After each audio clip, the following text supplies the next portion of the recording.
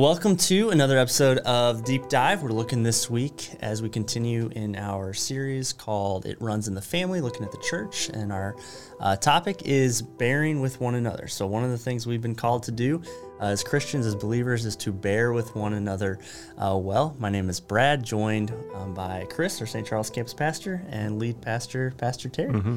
That's a polite way of saying it. What's that? Bearing with people. That's more polite instead of putting up with one another or dealing with one another. Yes, Paul, chief diplomat. Yeah, forbear with one another. Anyway, how you guys doing today? I'm bearing with you. You know what? We all have to, right? Yeah. Doing well. Cool. Excited to be deep diving.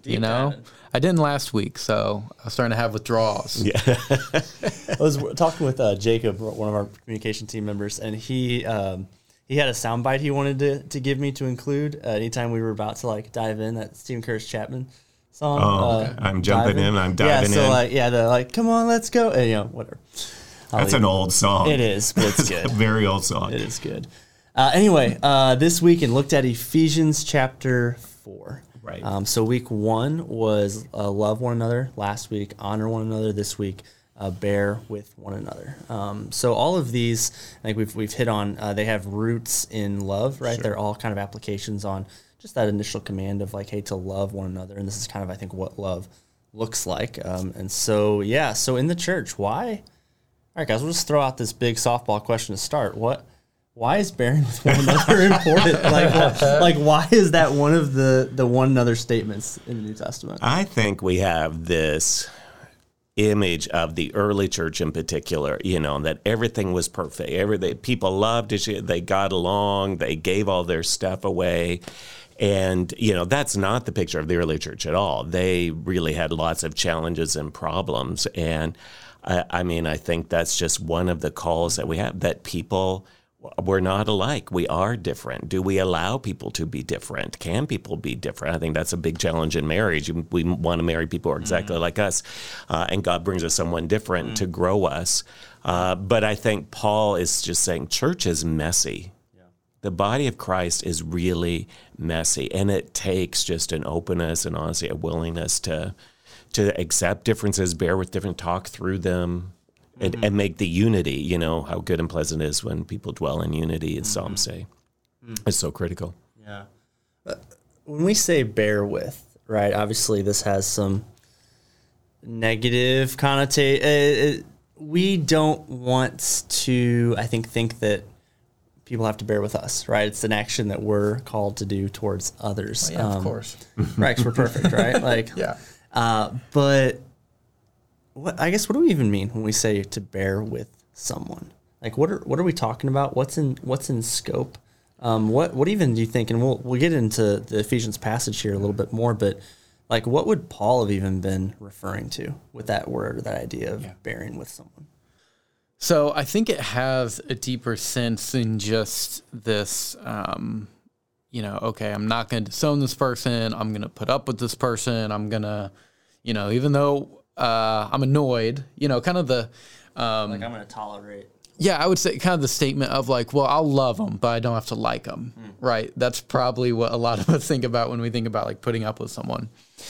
But I think it runs deeper than that of an ongoing walk with, an ongoing forgiveness of, and an ongoing loving that actually says, okay, even though this person has sinned against me, or maybe they just do something that gets under my skin, I don't know if it's enough just to say, well, I'll just do the bare minimum of loving them because the Bible tells me to. I think it's actually, how do we move to a place where I can actually appreciate the good and beautiful things about them and walk with them and be in relationship with them, even if on the front end, naturally, you're thinking, wow, we ain't never going to get along. So I think... it's more robust and a lot harder than just I'm not going to cuss them out, or I'm not going to despise them, or I'm not going to ignore them. Yeah. So more than just, hey, I'm going to like this person because I'm supposed to, or I'm going to listen to this person, even though I want to get out of this conversation. Yeah. And I think we see this in the whole New Testament, right? Jesus comes on the scene and it's well, it's not enough just not to murder someone. Oh, actually, you can't be angry with them. So I think in some ways, sometimes we get it mixed up with the law of like, oh, Jesus came, the law is relaxed. In some ways, Jesus comes on the scene. He's like, oh no, actually, I'm calling you to even a higher bar. So I think that's with bearing with. It's a higher bar than just putting up with.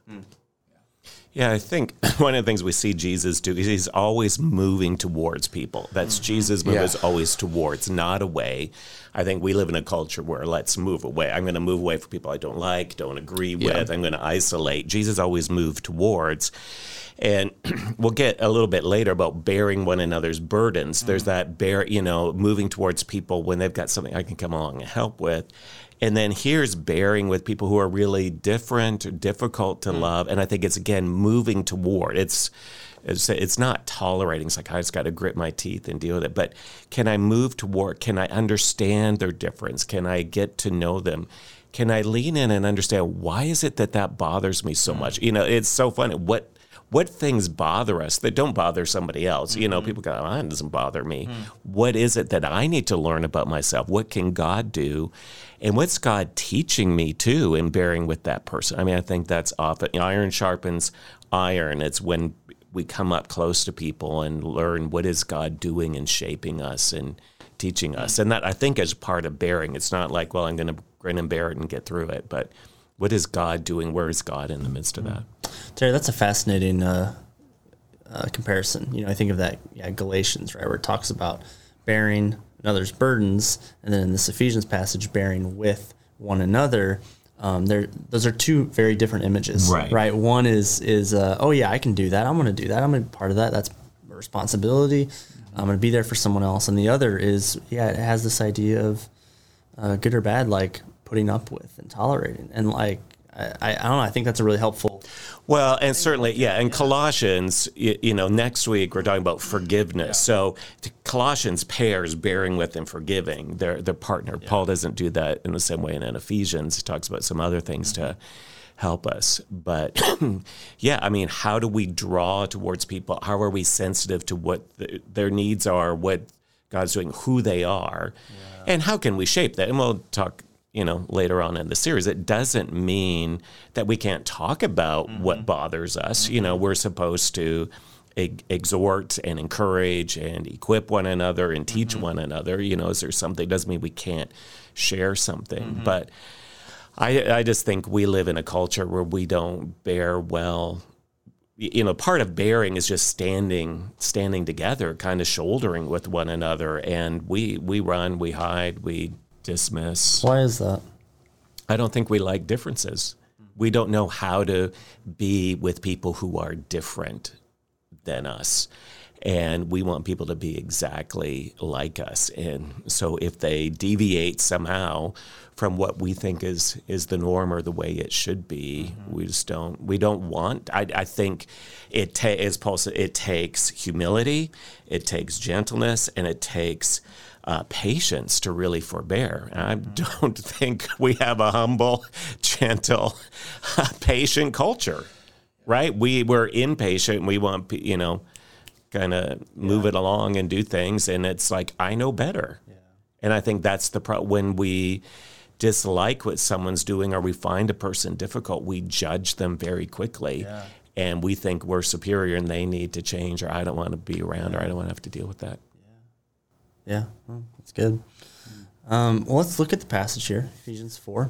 If there's any words that jump out or any thoughts, just stop me. We can look at a few things. But this is Paul writing to the church in Ephesus.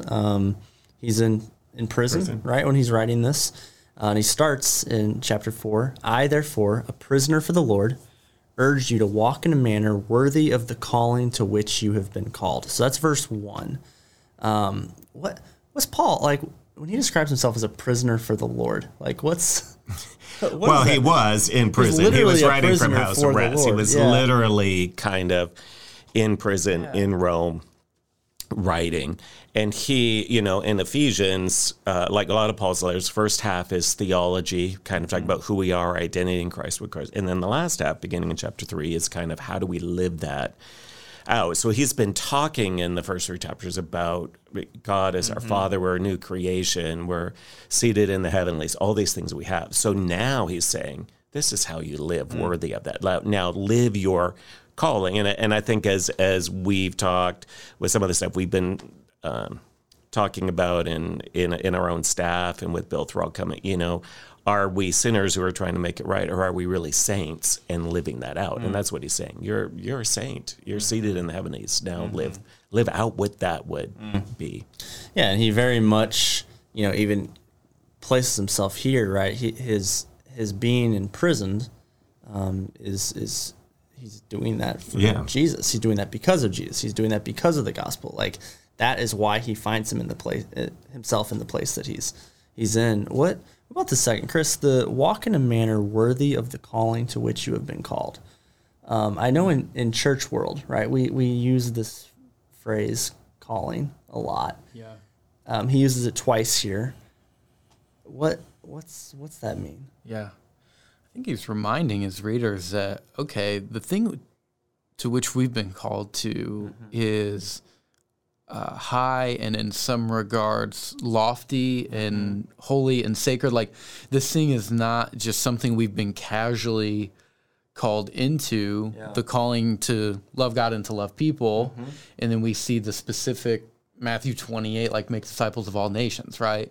So we're called into these things, and he's saying, hey, you got to realize this is high stakes. Like, this is for all the marbles. This is not a thing we casually get called to and then can casually leave. Like, there's no opting out of it. There's no eject button. Yeah. Like, once you're called into it, like, you're in it.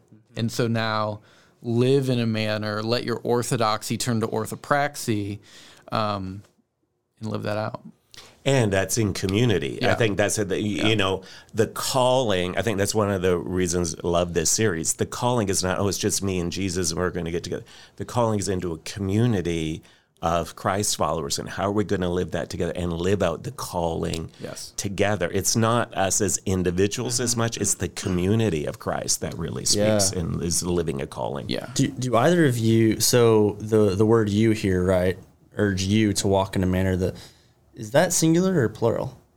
I haven't looked at the. I haven't looked at it closely enough. I know a lot of times in the New Testament. I'm assuming it's you all. Yeah, a lot of times in the New Testament when you see you, it's actually usually plural. He's writing to a group of people. Yeah, y'all is actually grammatically the correct way to go. Yeah, believe it or not. Yeah. I mean, I just don't think. I think it's impossible to understand the New Testament in isolation. Yeah. Like, everything in the Bible is assuming the context of a covenant community of people. Yeah. And so I think you'd be hard-pressed to understand anything in the Bible from a just me and God perspective, because we're all connected horizontally with our relationships with fellow image bearers as we are vertically connected to God. Yeah. Oh, that's so good. I do think when our tendency is when we read scripture and we see words like you, we're individualizing that. So, but that totally changes the verbs that are going to follow it, right? Or the descriptions, right? Like humility, gentleness, patience, bearing with one another. Like, all of those are communal commands. Right. Because it runs in the family. Yeah. It's probably part of that. And I think culturally we've lost this in the church. I mean, even a lot of the thought behind, like, close your eyes and raise your hand and pray a prayer for salvation. Well, why am I closing my eyes to all the other people sitting around me? What are they here for? They're probably important in this. They're probably important. And so I think we've just let the individualism of the West, and specifically America, seep unimpeded into the church, and we haven't checked it along the way where we needed to. Yeah. I think what's interesting, even as Paul starts this, is, I'm a prisoner for the Lord and bear with. So he's, from the get-go, remind us, he's bearing with difficult situations as well. He's speaking out of his own experience of what that is. What is it to stand firm and walk through some things? Yeah. Cool. And with people, it's bearing with guards and prisoner people coming and going. Well, even I think for Paul, right, bearing with himself too. Sure. You see that especially like in Galatians. He talks about his past and things that he had been involved with, and like he's part of the y'all, right? As well. Yeah. Verse 2, with all humility and gentleness, with patience, bearing with one another in love. What is, I mean, Terry, you touched on this a little bit, but what's humility, gentleness, and patience have to do with bearing with one another? Yeah, well, I mean, we talked about that some on the weekend, that humility, just I think when someone is not like us or someone rubs us the wrong way, we immediately jump to the conclusion, I'm better than them. Yeah. Right? That I've got it the right way. I know the right way. I know what I need to do. And I think Paul is saying, hey, you can't do that. We're a body together. You can't just assume you're the one who's always right. That gentleness is, not just marching in and changing the situation. Am I willing to learn and understand and listen? And it's the same with patience. Patience is macrothumia in Greek. It's having a long fuse. Am I quick to get angry or slow to get angry? And often I think our cultures, we're quicker. We just get more frustrated easily. And whoever's the quickest, right, you almost have to yes, win, that's right. Get there first, right, to be heard.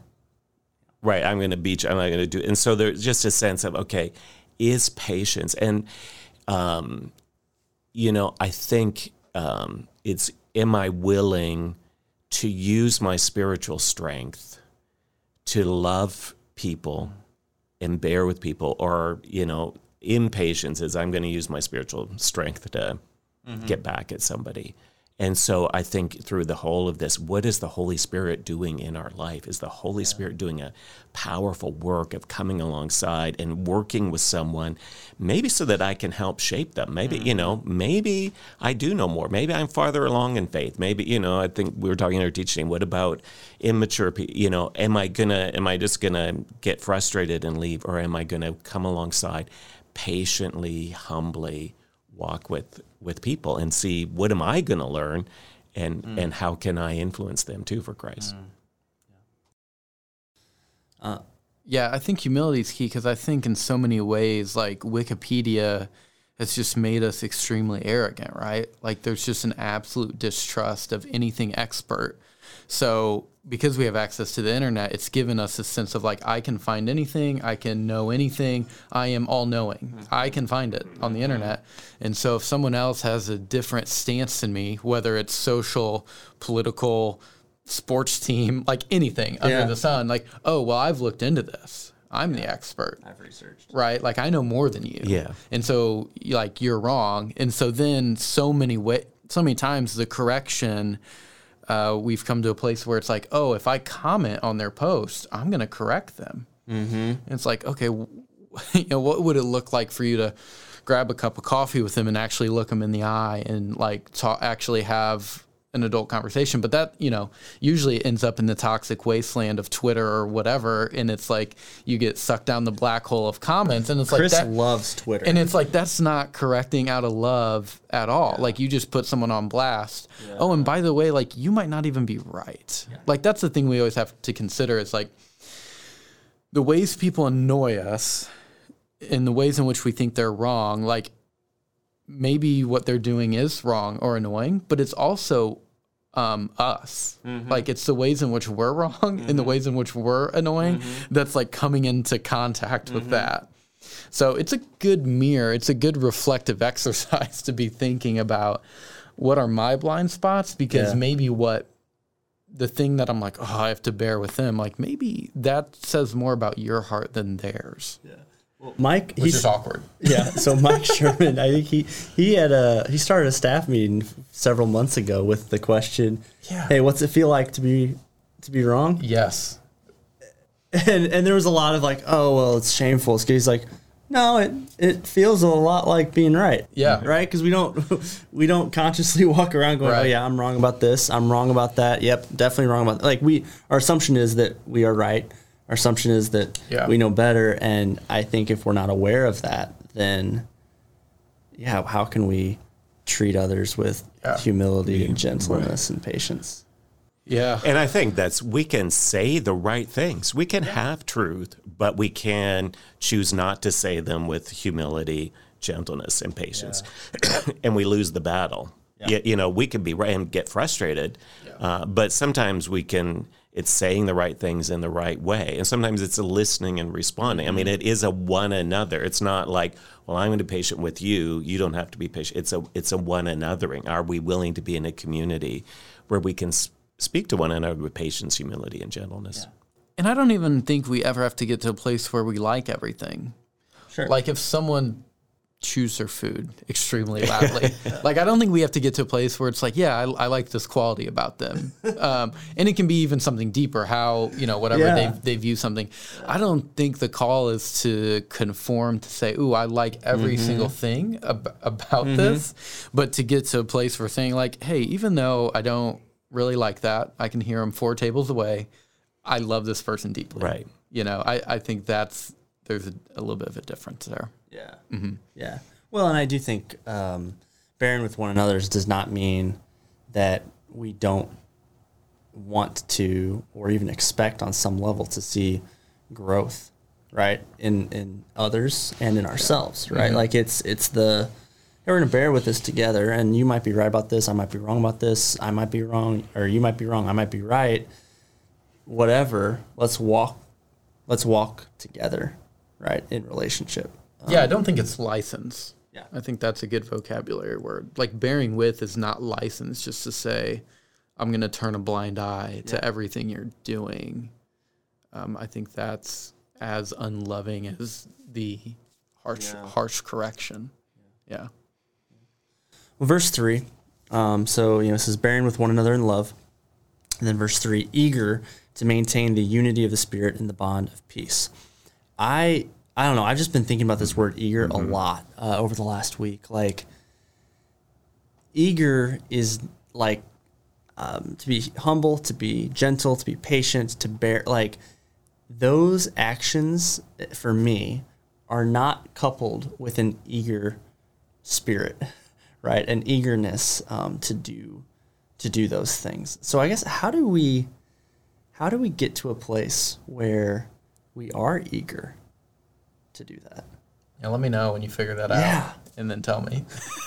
I think sometimes we don't know the beauty of unity. I think part is praying for those glimpses of what is it when I really experience a oneness and a unity in Christ with a group of people where we're growing in the same way, we have the same servant's heart, we want to see Jesus lift and glorify, where there's a sense of unity. And I think that's what makes us eager. I think if we're not, we probably haven't experienced it. And that's rare. I think unity within the body is so unique and sadly rare and very fragile. I mean, once you experience it, it can go really quickly. But, I think of those moments, a couple moments of some Christian groups, Bible study, things are a part of some moments in my life and in my ministry where I've had those experiences of great unity. It might be a retreat. It might be a small group. It was a small group I was part of as I was a teenager. It was a leadership group I was leading, and having a few of those moments where it's like, wow, God's doing something unique. And there's a sense we're all on mission. And I think when you experience it, you long for those more. So I think one of the first things is pray. Just pray that God gives you that. Pray you can be, am I willing to be that? And that God would lead that, to do that in your own small group, in the youth groups, and what's happening, that God would give us those moments, or in a serving team that we're part of, that we sense that unity. Well, and I hear, Terry, just in those words too, a sense of mission, right? Like, sure. I mean, that's a unifying thing, right? It's easier to bear with someone's stuff if you're committed to the thing that you're doing together. Right. I think of watch The Last Dance, the Chicago Bulls, 1990s, their championship 98, and there was stuff there, right? And obviously this is not the perfect metaphor illustration for, what a group of people, should be. But Dennis Rodman, he had some stuff. Right. And he had their effort, right, to come together to seek this final championship. It really, you're able to. Yeah, and I think it's, living a life worthy of the manner of our calling, that's part of the mission, not just individually, but in community. That's what he starts at. You have a call, and part of the call is living that out.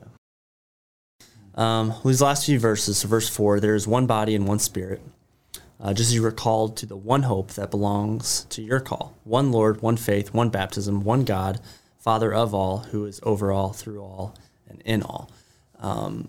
Really just a powerful statement of the unity that exists, even with the relationship between the Father, the Son, the Holy Spirit, the relationship that we are called into. And just this reminder that there's not, it's one. There's not two, there's not three, there's not four. There's not meant to be separation. And it's one body that we're, and there's no other alternative, right? Mm-hmm. There's no alternative. With that, I think Gary, teaching. Yeah, there's no choice. There's no choice. Is it. This is it. I think we are in a unique moment where we fooled ourselves into thinking, though, there are alternatives. Because we live in a moment and a time and a space where the pastor says something I don't like, or someone in my small group offends me, well, I'll just go 3 miles down the road. There's another church I can try on, and then I'll be there. And I don't know their junk. I don't know anything wrong, so it looks good from the outside. And then I'll be there till someone offends me. And then there's another one, 5.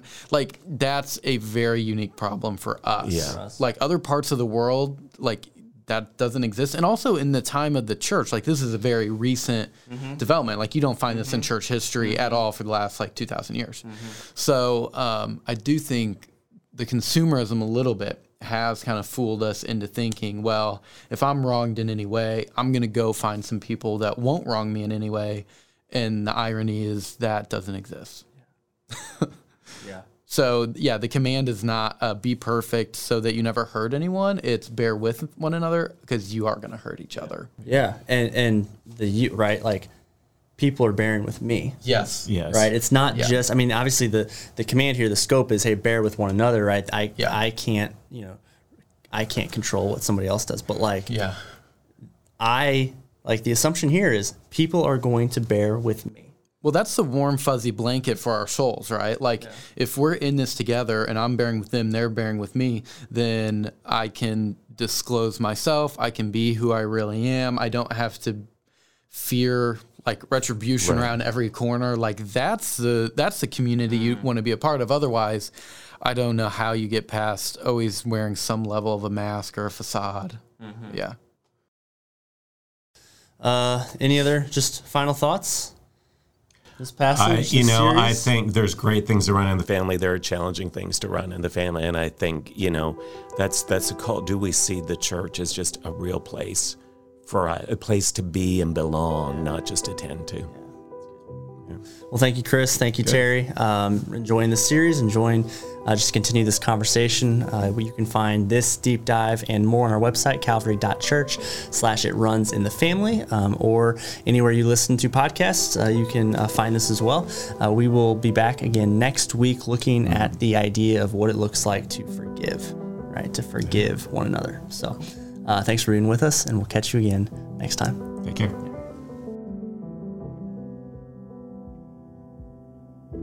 Thanks for listening to The Deep Dive, a Calvary Church Media Productions podcast. Be sure to subscribe and leave a review wherever you listen to podcasts.